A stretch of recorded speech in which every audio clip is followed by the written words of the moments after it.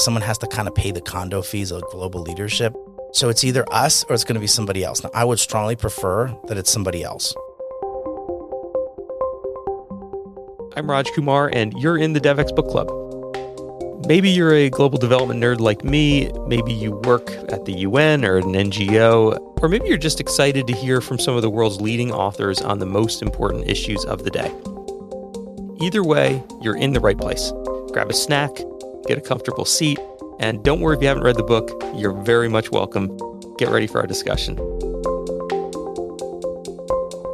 This week's book club author is Dan Runde.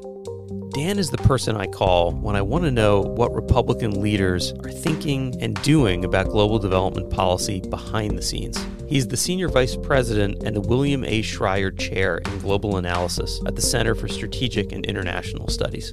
In his new book, The American Imperative, Dan makes the case for building a new global consensus on the U.S. use of soft power, really to confront a rising China.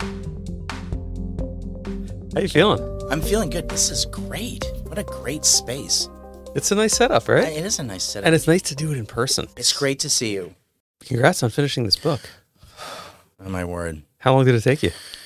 I made a commitment December 2019, and I submitted the final manuscript early March of 2022. Okay. So first week, so a year ago.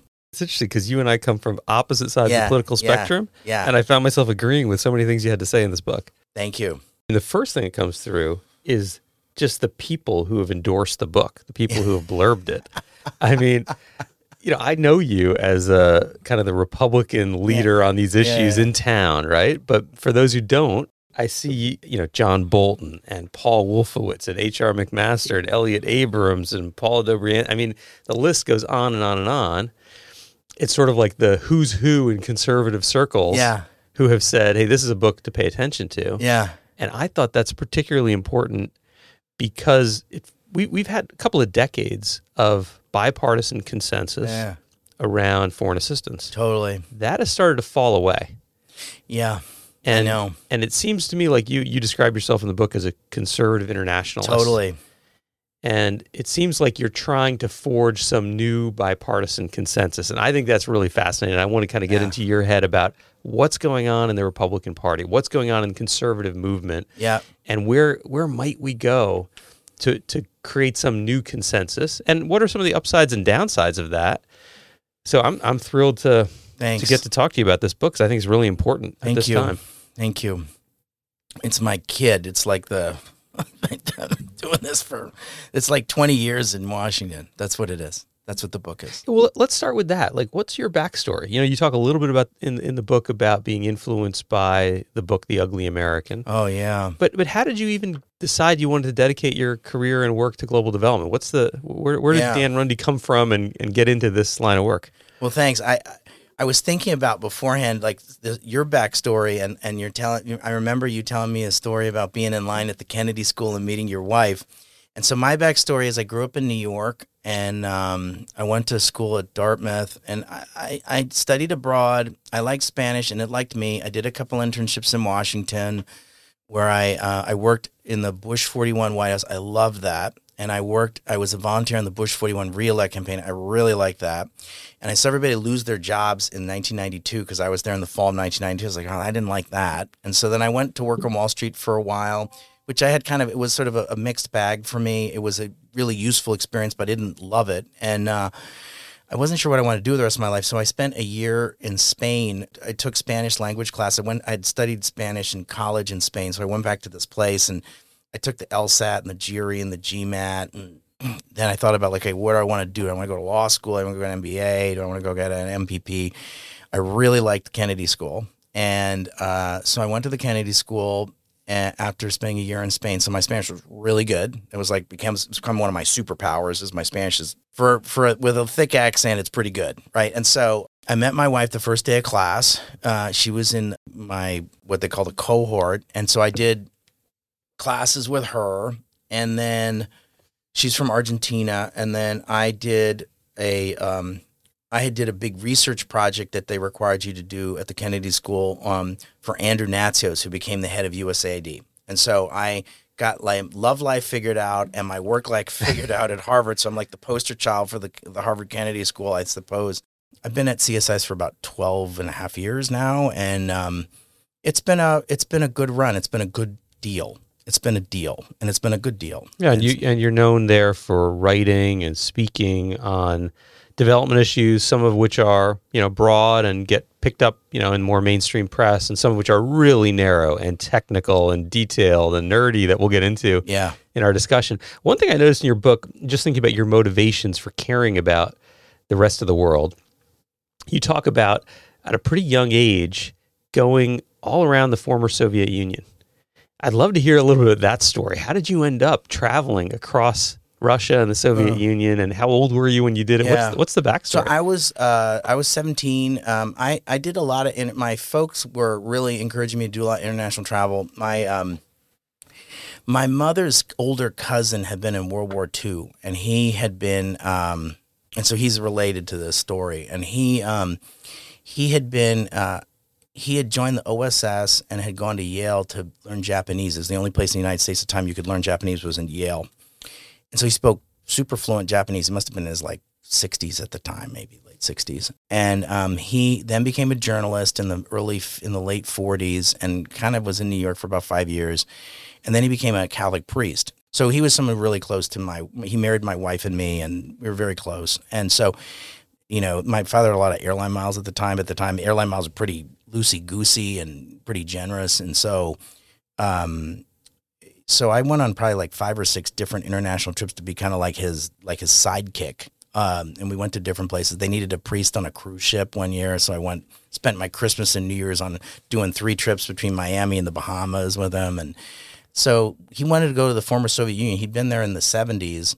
And so the two of us went on some kind of guided tour of, it was Uzbekistan, Mongolia, Siberia, Moscow, and Leningrad with a Sovietologist, I guess is how you describe it now, from the University of Michigan. It was 30 people. Super interesting. I was 17.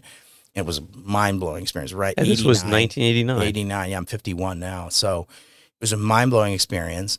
So I had kind of an international orientation for a long time. And so I knew that, and then, living abroad was really important to me. Living in Spain had a big impact on me. And then living in Argentina and kind of marrying into kind of a country, a family that, spoke Spanish all the time. I just had kind of a sense we were interdependent, and you couldn't just say, well, I'm going to, if we could just stop all the airplane flights, we wouldn't have COVID or this kind of thing. You couldn't, that wasn't realistic. I think we underestimate the value of the requirement of someone has to kind of pay the condo fees of global leadership. And so someone's got to do that. So it's either us or it's going to be somebody else. Now, I would strongly prefer that it's somebody else. And so, I wrote the book because, a couple of things. One, I've been at this think tank for 12 years. So I've got something to say and I've got some content. But the totality of it would just say, after doing all that work, I would say, and it's all been around kind of soft power and kind of America's role in it, some of it really nerdy and technical, and we can talk about that, and some of it kind of more zoomed out.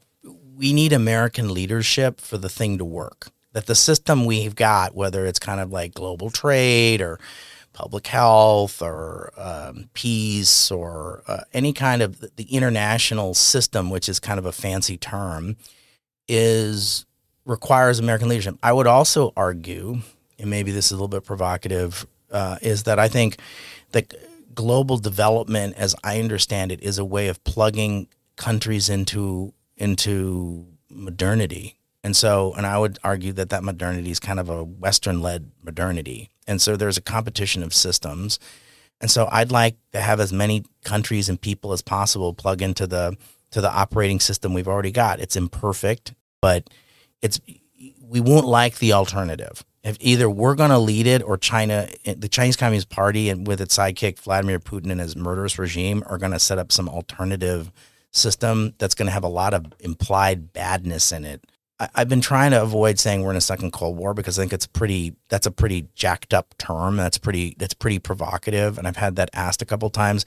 But I'd say I'm hoping we're not there. I'm not saying I'm in denial about it, but I think if you believe we're in a period of great power competition, we're certainly in the kind of frostier relations with the Chinese Communist Party and Vladimir Putin's murderous regime, then I would argue that that competition is not going to play out in China. That competition is not going to play out in Russia. It's going to play out in Africa. It's going to play out in Latin America. It's going to play out in Southeast Asia. It's going to play out in Central Asia. It's going to play out in Ukraine and Moldova and the Caucasus and the Pacific Islands. And most of it is not going to be military. So yes, we see on the front page stuff. Now for the DevEx listeners, your front page is all the other stuff that I'm talking about. And I know some people are going to say, look, I don't want to be some pawn in some bigger geostrategic game, but let me tell a story because I think to make this point. So during COVID, we all had COVID. We all had the vaccines. So if you're in a developed country, you kind of got to the front of the line for 10 different reasons. Like you cost shared, or you put the money up front, or I'll make my scientists available, whatever. There was some public health deal where somehow the U.S. got first dibs and the developed world got first dibs. So there was, and if I'm an elected official, I'm picking Pittsburgh over Paraguay for the vaccines. That's just the vaccine nationalism. It's very hard to break the iron law vaccine unless you're an authoritarian regime. Russia and China specifically held back vaccinating their own populations so they could export vaccines in places like El Salvador. El Salvador in the last 6 or 7 years has recognized mainland China as opposed to Taiwan. So they got the crappy Sinovac vaccine. Guatemala and Honduras recognize Taiwan. They got nothing. So they were like, hey, United States, we're recognizing Taiwan. And our answer was, hey, sorry, man, you got to wait. Like our public health people have like a little book and like, you can take a number and we'll give you one of those buzzers at like TGI Fridays and we'll buzz you when the vaccines are ready. And that was like going to be like a year from now. It seemed as if for some reason, El Salvador's border towns with Guatemala had massive vaccine campaigns coordinated with the Chinese Communist Party. It's almost as if they were sort of saying to Guatemala, well, if you recognize us, we'll give you the vaccines. So my point is, I think China and somewhat Russia have an ability to fill that voids they couldn't 15 or 20 years ago. And so that's my point, that there's enough power. China has got enough power along with Russia, whether it's digital, whether it's vaccines, whether it's infrastructure. Sometimes it's about values. Sometimes it's disinformation. Sometimes it's multilateral system. Sometimes it's international education and training. But if you add these building blocks up and we let them, those are the building blocks of building a different kind of a rule system, a different kind of an arrangement, a different kind of international order, which is like the fancy term for this. So the international order isn't just kind of like one thing. It's like Legos and you build up different pieces of it. And so I talk about several, not all, but many of the Lego pieces that would be required to build a different kind of an arrangement. Yeah, I mean, there was a time not long ago when there would be a natural audience for that argument inside your party. Yeah. And there could be, there were people on the Hill like, Richard Lugar and others who John McCain, who were like you. They probably would have described themselves as conservative internationalists. Yeah. They cared about America's leadership role in the world. Is the argument you're making, as compelling as it is now, is there an audience for it inside the Republican Party? In a way, I wonder if like the conservative internationalist is kind of a unicorn. It's hard to spot in the wild. Yeah. And do you think that as compelling as it might be, that there are people ready to listen to this argument and that we can use it to forge that new coalition? Yeah, thanks. So I think that's a really good question. I think that, and it's one of the reasons I wrote the book, was because of this concern I have. So I think a couple of things happened. I think the Iraq War and I think Afghanistan somewhat, and then the 2008 financial crisis were all kind of body blows to a number of things. One was a body blow to concepts like, believing and supporting kind of the cause of democracy and human rights. Some of it got kind of like caught up with some of that, and I think it was somewhat conflated, if I can use that think tank word. And then I'd also say that the financial crisis of 2008 really kind of, there'd been sort of in the post-Soviet period, it was sort of like, okay, well, we're going to just have globalization's going to kind of We're going to plug these countries into our system.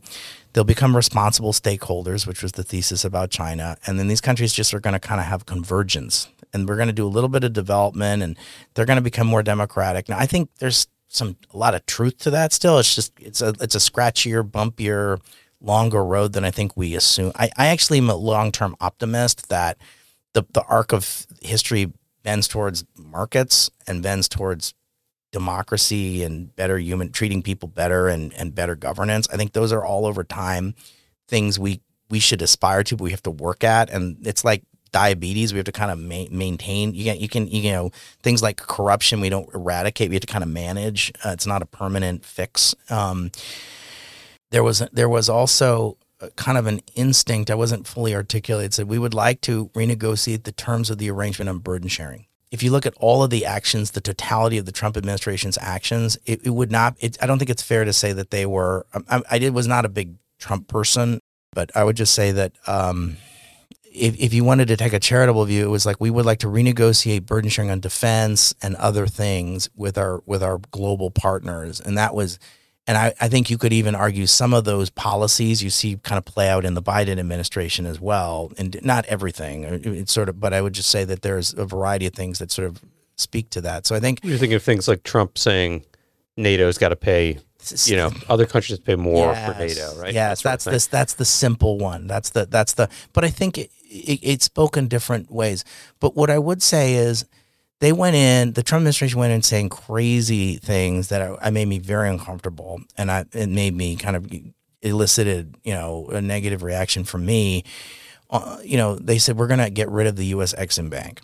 We're going to get rid of the Overseas Private Investment Corporation, which your listeners will know what they are, but, the average person on the street may have heard of these things. They may not know exactly what they are. And then I don't know what happened, but I think they read intelligence reports. They got religion. A variety of things happened where they had their teeth kicked in, and they said, ooh, maybe this isn't such a good idea. So they said, we're going to get rid of the Overseas Private Investment Corporation. Then 6 months later, like, well, we're just kidding. We're actually going to put it on steroids, and we're going to actually do something called the Build Act. And we're going to try and figure out, like, if it's a car, we're going to add leather seats and a CD player and a moonroof and a V6 engine. We're going to soup it up. And so I was involved with that.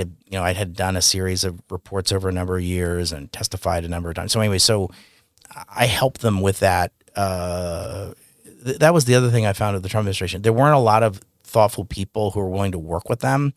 And I found that kind of strange. I mean, my view was like, if they're trying to do the right thing, like we should actually try and help them as opposed to like say, well, they're inherently evil, so I'm not going to work with them. So I had many colleagues in the think tank world were kind of like on strike when they'd come and ask for help. And like, if they were trying to do the right thing, like, why wouldn't we help them do the right thing? It's just as if I was the Obama administration or the Biden administration. Like, I don't understand why we wouldn't do that.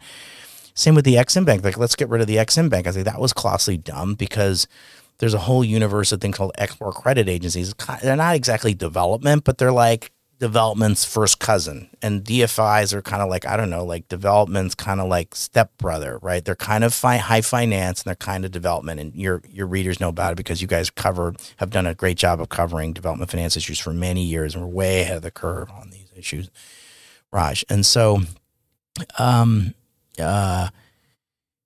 they turned around and said, because we're afraid of. So what happened was in both the DFI case and the Export Credit Agency case was like, oh my gosh, China is eating our lunch. And we couldn't just say, don't take the China money. Don't let the Chinese build that bridge. Don't have mainland. So then also with COVID, you couldn't say to them, don't take the mainland China vaccine. Don't take the mainland Chinese ventilator. Don't take the mainland China PPE. If we didn't, you can't fight something with nothing. And so what the Trump administration found in many international contexts, including in kind of the global development, but development plus, if I can describe it that way, what I call soft power, but for sort of a short, it's like the 150 account for your listeners. But it's more than just the 150 account, which is the special category, as you know, Raj, of the money we invest in development and diplomacy. It's other things. Was that we couldn't tell people, wait until, and we can't now tell people wait 12 months for the vaccine in Guatemala. Like that's crap's not going to fly. Like, I think that's a problem and we're going to have to deal with it. So the other thing that happened was I think Republicans have kind of three views on the multilateral system. One is I got to get some permission slip from the French to protect myself. Hell no, I'm not going to do that. So that's one reaction. The other reaction is these guys, it's all worthless. It's all corrupt. They don't pay their parking tickets. It's a bunch of like I own pinstripes. It's a bunch of pinstripe diplomats who are overpaid and on time tax-free gravy train. I was on a tax-free gravy train. And it's just totally worthless. Like these people do nothing. That's the second reaction. The third reaction is there's like various social issues. They're going to grab my guns or they're going to be mean to Israel. Like there's like kind of three quadrants of like complaint about the multilateral system from say Republicans. And it kind of creates kind of an analysis paralysis, and it's kind of a virtue signal for Republicans. I think Democrats and progressive have their way of virtue signaling. I think one of the ways Republicans and conservatives virtue signal is say how much they dislike the UN and the multilateral system and have a deep, deep skepticism of it. Hi, I'm Kate Warren, Executive Editor at DevX. If you are listening to this podcast, you are likely working to achieve the Sustainable Development Goals. But are you subscribed to DevX Newswire? Global development can be a fast-moving, complex sector. Our team of global reporters work every day to bring you the news you need to make sense of it all. In DevX Newswire, we keep you up to date on issues ranging from climate change financing to gender equality and global health to transforming the food system, all in a fun-to-read, free newsletter delivered directly to you 5 days a week. Join the hundreds of thousands of global development professionals who receive DevX Newswire and visit devx.com/newsletters to sign up to this free newsletter today.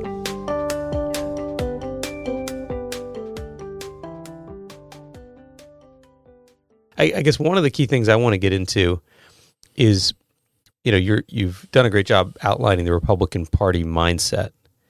And, let's say you succeed in shifting that mindset and we end up in this new era. So, we had the Cold War era, Cold War ended. We had this 20 plus year period where there was a view about long-term global development. There was a coalition of Christians and other faith groups and, military and business leaders. And we had this big resurgence in U.S. foreign aid, and in a sense that we could focus on the long term and not just our narrow foreign policy goals fighting the Soviet Union.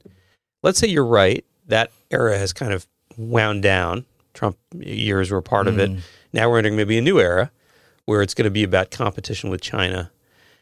What is that going to look like? Is there any worry in your mind that we'll go back to some of the Cold War period where the results of our development funding were kind of less in focus, and more in focus was alliances? Does Guatemala vote with us? Do they we'll recognize give them money. Taiwan? Yeah, we'll look the other way. Because you use in the book this idea that China is very transactional in their foreign assistance work, and that the U.S. should be transformational. Yeah.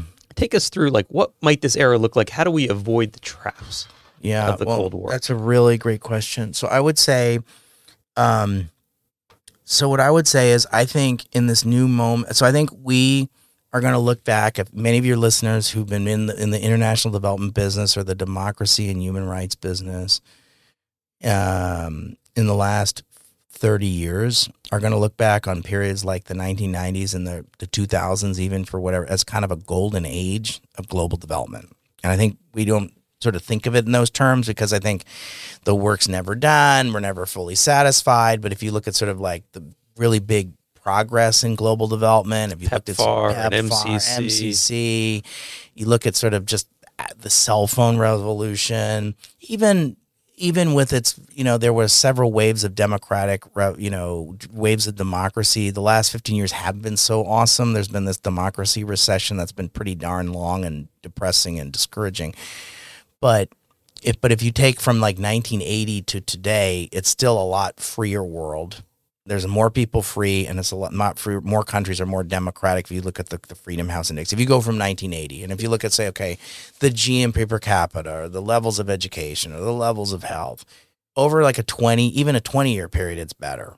In almost not every country, there's like a series of failed states, and people like Paul Collier talk about the bottom billion, and it's a pretty good failure, a significant failure. There's probably, a dozen or 24 countries that are pretty broken and really a mess and, are kind of their own special category, and we should talk about that. But I would just say that what I think it looks like is, I think we're going to have things that mimic a lot of we're going to have to make some hard choices like we did in the Cold War, which we've seen and kind of play out in like the Middle East. Like we often for many years would kind of say, we'd look the other way about who governed Egypt. And I think we're kind of doing that still today. Or we look at the, a number of other kind of countries kind of east of the Suez and we say, okay, well, they're doing they do other things for us. They give us a military base, or we have access to the Suez Canal, or they're a military ally, or they produce oil or gas and they help us. And we don't necessarily like everything about them, and we don't fully trust everything about them. But this is probably as good as it gets, and compared to what. And so we just say we're just going to kind of take a pass. And so I think that's not great, but I worry that we're going to see a larger footprint of countries in the world. I could look at Central Asia as a place like that. There may be, maybe some of the pulling back in some places in Latin America where you're seeing us kind of like push a lot less hard on kind of bad actors and say, well, maybe we got other fish to fry. So I think you're going to see less. I think we're going to see investments in democracy, human rights, and governance, but I don't necessarily think, I don't know. I just think I know the Biden administration cares about this. President Biden cares about this. He's having a second democracy summit this year. I think it's a good thing on one level, but do I think we're going to kind of like, are we going to be kind of less emphatic about it? At least, I think we'll see, but I think that's something I worry about. Well, especially with the energy transition, which you talk a little bit about in the book, but this idea that there may be a scramble now for some of the rare earth minerals, some of the other, mining commodities that are key for making solar panels or making batteries. And that, as you describe in the book a bit, China has been very strategically, scooping them up. Right, and aligning their foreign assistance strategy, their diplomatic strategy to try to get access to these kinds of natural resources, a lot of which are in low and middle income countries. And so it sounds like what you're saying is, hey, as that becomes a higher priority for the United States, for the West in general, for donor countries in general, that you'll end up seeing, maybe some of the focus on human rights or democracy fall by the wayside. Is that? I think that's a real hard choice. I mean, I think if you are concerned about climate change and you want to see a carbon transition happen, and if you don't love mining to the tips of your toes, it's like a bullshit conversation. And I think one of the things I worry about is I think a lot of the conversation about carbon transition has not fully priced in the realities of mining, that decarbonization does not mean dematerialization. And so we're going to have a lot of hard choices like this, at least with the current technology constraints that we're under. Like, it requires a hell of a lot more copper. We're going to have to do a lot of metals processing. 40% of the world's metals processing are in China. So what we're asking the West to do, and other countries, is say, okay, stop depending on Venezuela, Iran, and Saudi Arabia, and we're going to switch that to mainland China. And so that's, I think, the choice unless and most of my friends in the aid world, in the development community, would rather get a root canal than work on a mining project. Like, how many people do you know, like, oh my gosh, I love mining, community development projects. There's a lot of aid agencies. I don't think the World Bank gets super excited about mining. How many projects has the Exim Bank or the DFC done in mining in the last 2 years? Now they're saying they're going to do more. That's great. But how many have they done? Zero. How much does how much ODA do we spend on minerals for sustainable development? Rather, what we often do is say, well, we're just not going to play because it's such a loser of a topic. We're going to piss off we're going to piss up the local community. There's oftentimes native peoples involved. There's all sorts of environmental headaches. The local communities often feel like they get screwed in terms of how much money they're getting. And so why do it? So if you're in the aid world, it's like, this is like a high risk thing. Well, like, okay, so guess what? If we're going to go and produce four times as much mining is going to have to happen. You want, given all the electric batteries we're supposed to have and all the iPhones we're going to have and all the defense stuff we're going to need to do. Well, who's going to help us do that? So are we going to allow so like I said, like leadership is a choice. So great power competition is also going to happen in minerals. So are we going to be in hock to the Chinese Communist Party and the Russians for all this metals for the carbon transition? Hell no. I don't think it's acceptable.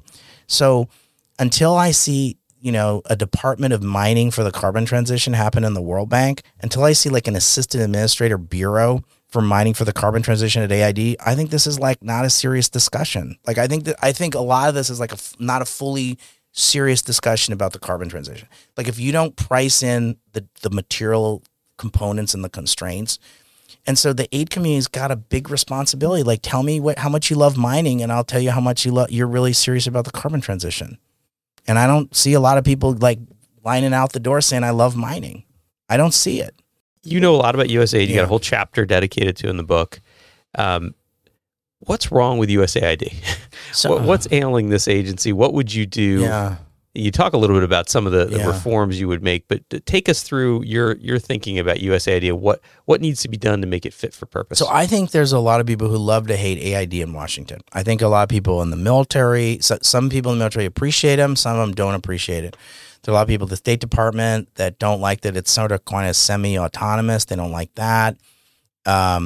There are other kind of rivalry. There's stupid interagency rivalries and things that are unproductive. I also think I like AID. AID treated me really well. I had a really positive experience there. I wish the agency really well, and I want them to do well. So if you read the book, you'll see I've got a positive bias towards the agency. I think historically they've recruited, there are, just like any other large bureaucracy, there's some really strong people and there's some less strong people. Some of it's that. And sometimes it's things like, I think we all need to operate with some levels of humility. And I think sometimes the aid world, the ODA world in particular, think they're the largest wallet in the room. And as you know, Raj, we haven't been the largest wallet in the room in terms of sort of the enterprise of development, I think, since the early 1960s, like in just terms of globalization or the amount of taxes collected, so-called domestic resource mobilization. A lot of basic human needs can be financed today by governments. So our kind of contribution, we were always somebody's supporting actor in someone else's movie with development. We're a supporting actor in someone else's drama, or epic, if you will. But we sometimes think, no, we're the largest funder, and you should we have to kind of have some. So I think sometimes there's a sin around that kind of the agency. A lack of humility. Some of it is there's just been an accumulation of barnacles on rules, and they've had there have been so many bad experiences, and then people who don't follow this for a living, and your listeners will appreciate this. They go home at Thanksgiving, and they've seen something in the press about some fiasco. And I also think there's sort of some mythology in Washington where like, oh, I remember the story from it's like Republicans have a thing for this in particular, where I'll have Republicans who are like kind of vaguely aware of it. I'm like, this stuff why do you work on that stuff? You should work on defense. Like this isn't. I also think the soft power thing for Republicans, like I've had like serious, responsible Republican people, and I've said like, I want to talk about soft power. Very serious person I'm not going to mention, who was an elected official, who's not an elected official anymore, looked at me and who like had worked in various kind of aid agencies. And this kind of narrow the universe of people, looked at me disdainfully and said, soft power, I'd rather talk about hard power. And it was like, but I actually disagree with that, but it makes it feel, the DevX listeners will understand what I'm trying to get at. So I think, some people in the Republican Party are like, oh, I remember some chicken coop project in Haiti and it went awry, or there was some other fiasco, and they'll kind of like hold on to that and say like, this is kind of proof that all this aid stuff doesn't work. Now, your DevX listeners say, well, there's this thing called PEPFAR, or if you look at it's a lot of the medical stuff, or you looked at Plan Colombia, or even kind of if you kind of take the totality over the last 3 years of responding to COVID, I think we've kind of over time quietly filled the zone, or responding to emergencies, or earlier successes in places like Korea, Taiwan, or many of the countries in Central and Eastern Europe in particular. I think those are successes of development where we had a role to play in that. So, so some of it is they have a skeptical problem. So some of it is they have these barnacles of kind of these accumulated regulations and rules. Some of it is they've had these bad experiences, so they're more timorous as a result because, you don't get rewarded for screwing up. And then I also think, look, I'm not against I'm a little bit weird in the sense that I actually think having a large system of contractors and NGOs is like the defense industrial base. We have a development industrial base. Now, a lot of people in the aid community bristle at that. Yeah, you talk about it as a good thing in the book. I think it's a good thing. It's like Boeing and Northrop Grumman and I don't know, TRW or whoever these company, Rockwell, who do all this stuff like Patriot missiles and make F-35s. Guess what? We're going to respond to, am I hiring, without being too flippant about this, I hope your listeners will forgive me, but am I really hiring mom and pop NGO to deliver the COVID that has to require like a super complicated cold chain? There's a reason we hire large development consulting firms to develop big global, cold chain supply chains, because you can't just hire somebody locally to do that. I understand there's a variety of impulses on the so-called localization agenda, and I think there are times and places for that. But I think it would strike me as like I don't think the solution to the problems of aid is the localization agenda. And if you ask me like where are people spending their political capital in the Biden administration on development, it often feels to me as if most of the political capital, maybe I'm just hearing things wrong, is on the localization agenda.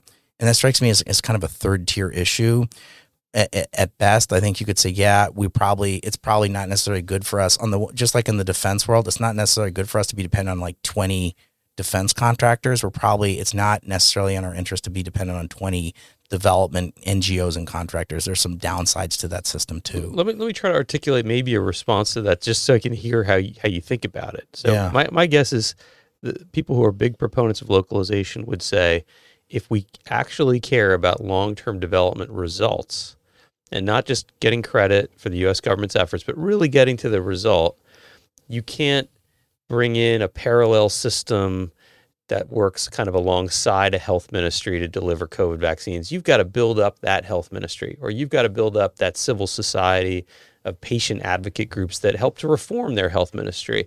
You need to build the domestic capabilities in a country, and that the current model is so focused on funding big international organizations that you miss that indigenous, domestic, local capacity building, systems building, accountability and transparency that's needed for countries to kind of actually move into a true development phase.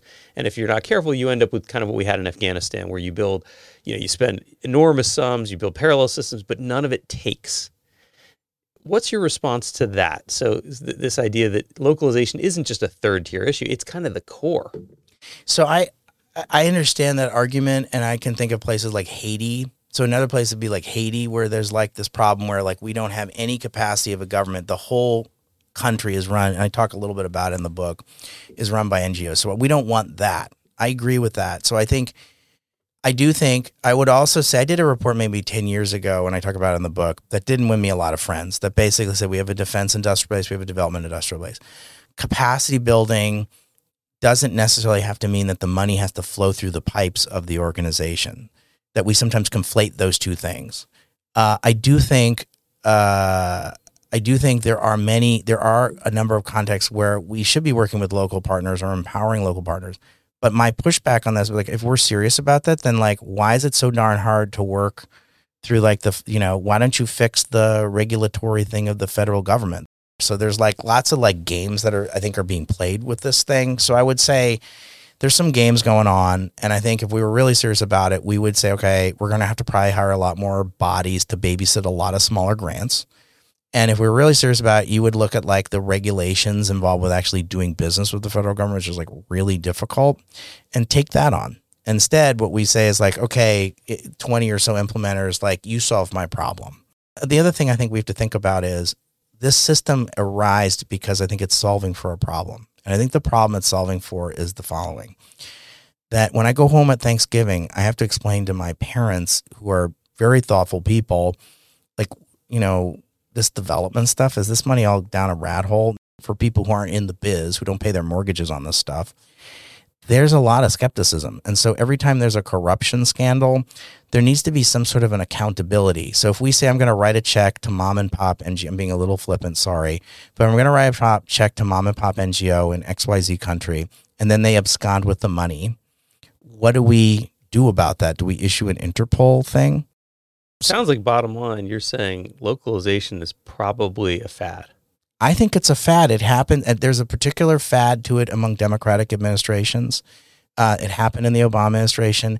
It expresses itself a little bit in the Bush administration, a little bit around like, we have 20 of these things, we ought to do something about it. You had a conversation, the thoughtful people in the Trump administration, we have 20 organizations, why we have 20.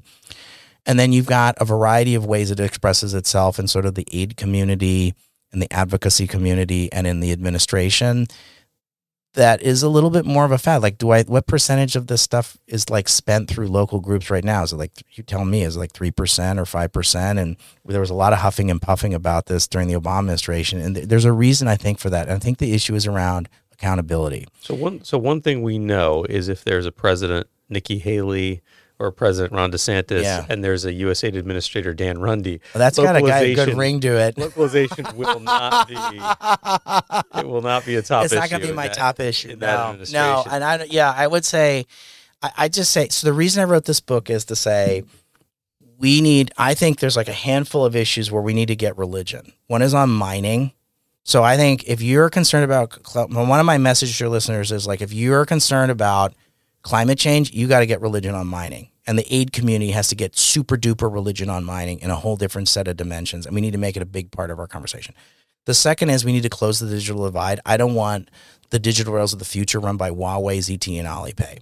The third is I don't want to sit in my basement again for a year. And I hope everybody who's listening to this doesn't want to do that either. We need like real early warning systems. And then we need to have like the equivalent like Coca-Cola franchises of like vaccines. It's more fancy than that. I know the public health people probably don't like me saying it's Coca-Cola franchises, but basically what we need are Singapore and Uruguay and Panama and somebody else with like really good intellectual property rights, excellent infrastructure, a highly educated workforce, and a teeny population and a stable governance to produce enough vaccines to cover themselves in like 20 minutes, and then everything else is for export so that we don't have Guatemala waiting for 12 months again. So I want a better early warning system, and I want a network of swing capacity in other places, because we can complain about vaccine nationalism, but guess what?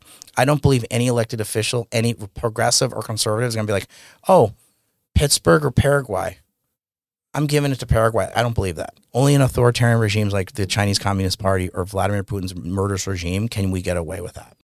You know, we talked in the first book club episode about migration coming from climate. Wow. And the idea that we could have not just millions, but maybe billions of people needing to move as the climate shifts and places in the world become uninhabitable. Yeah.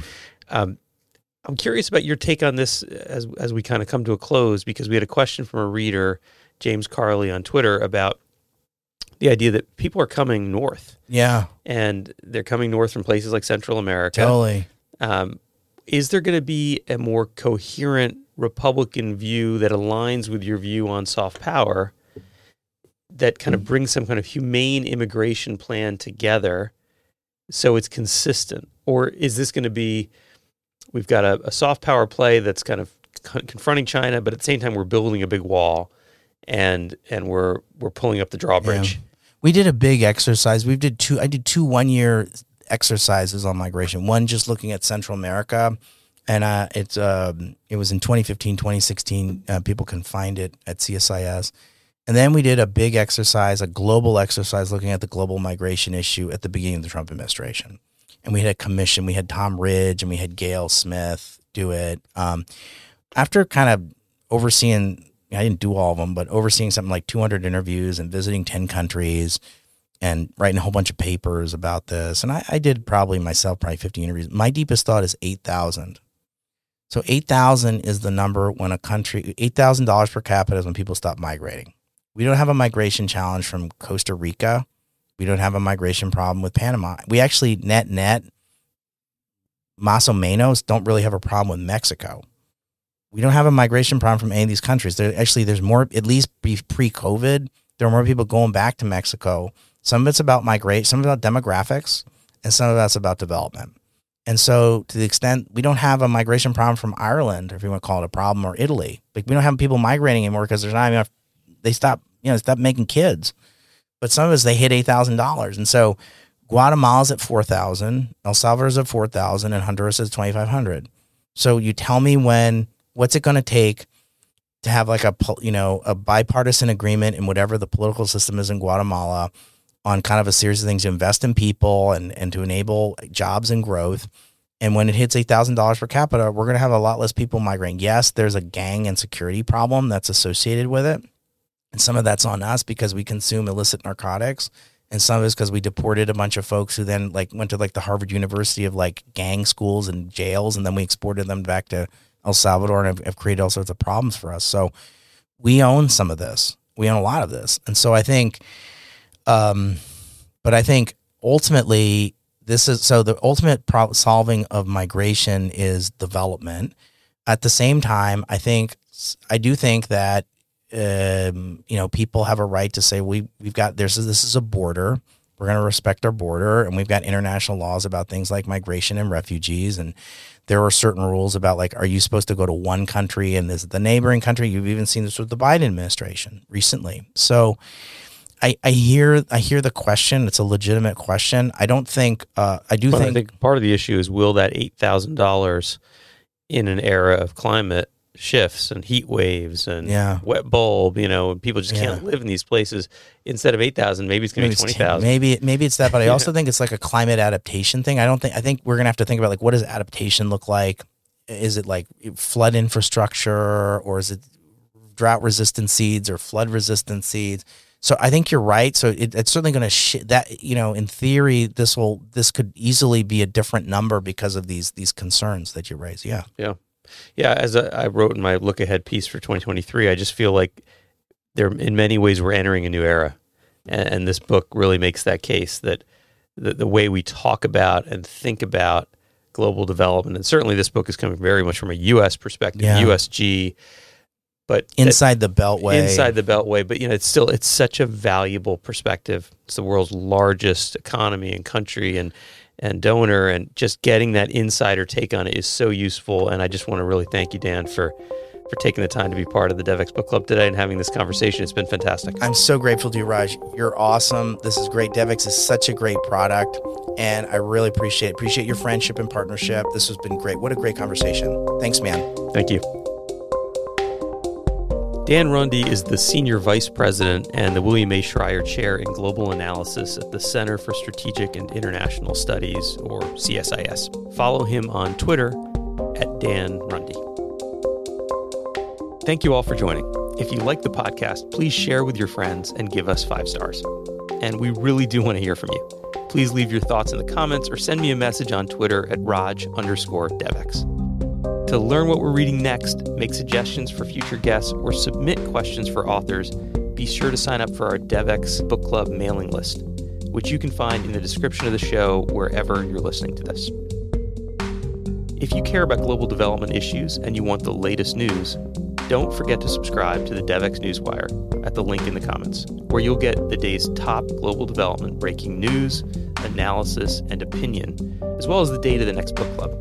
Until then, do good out there, and thanks for joining.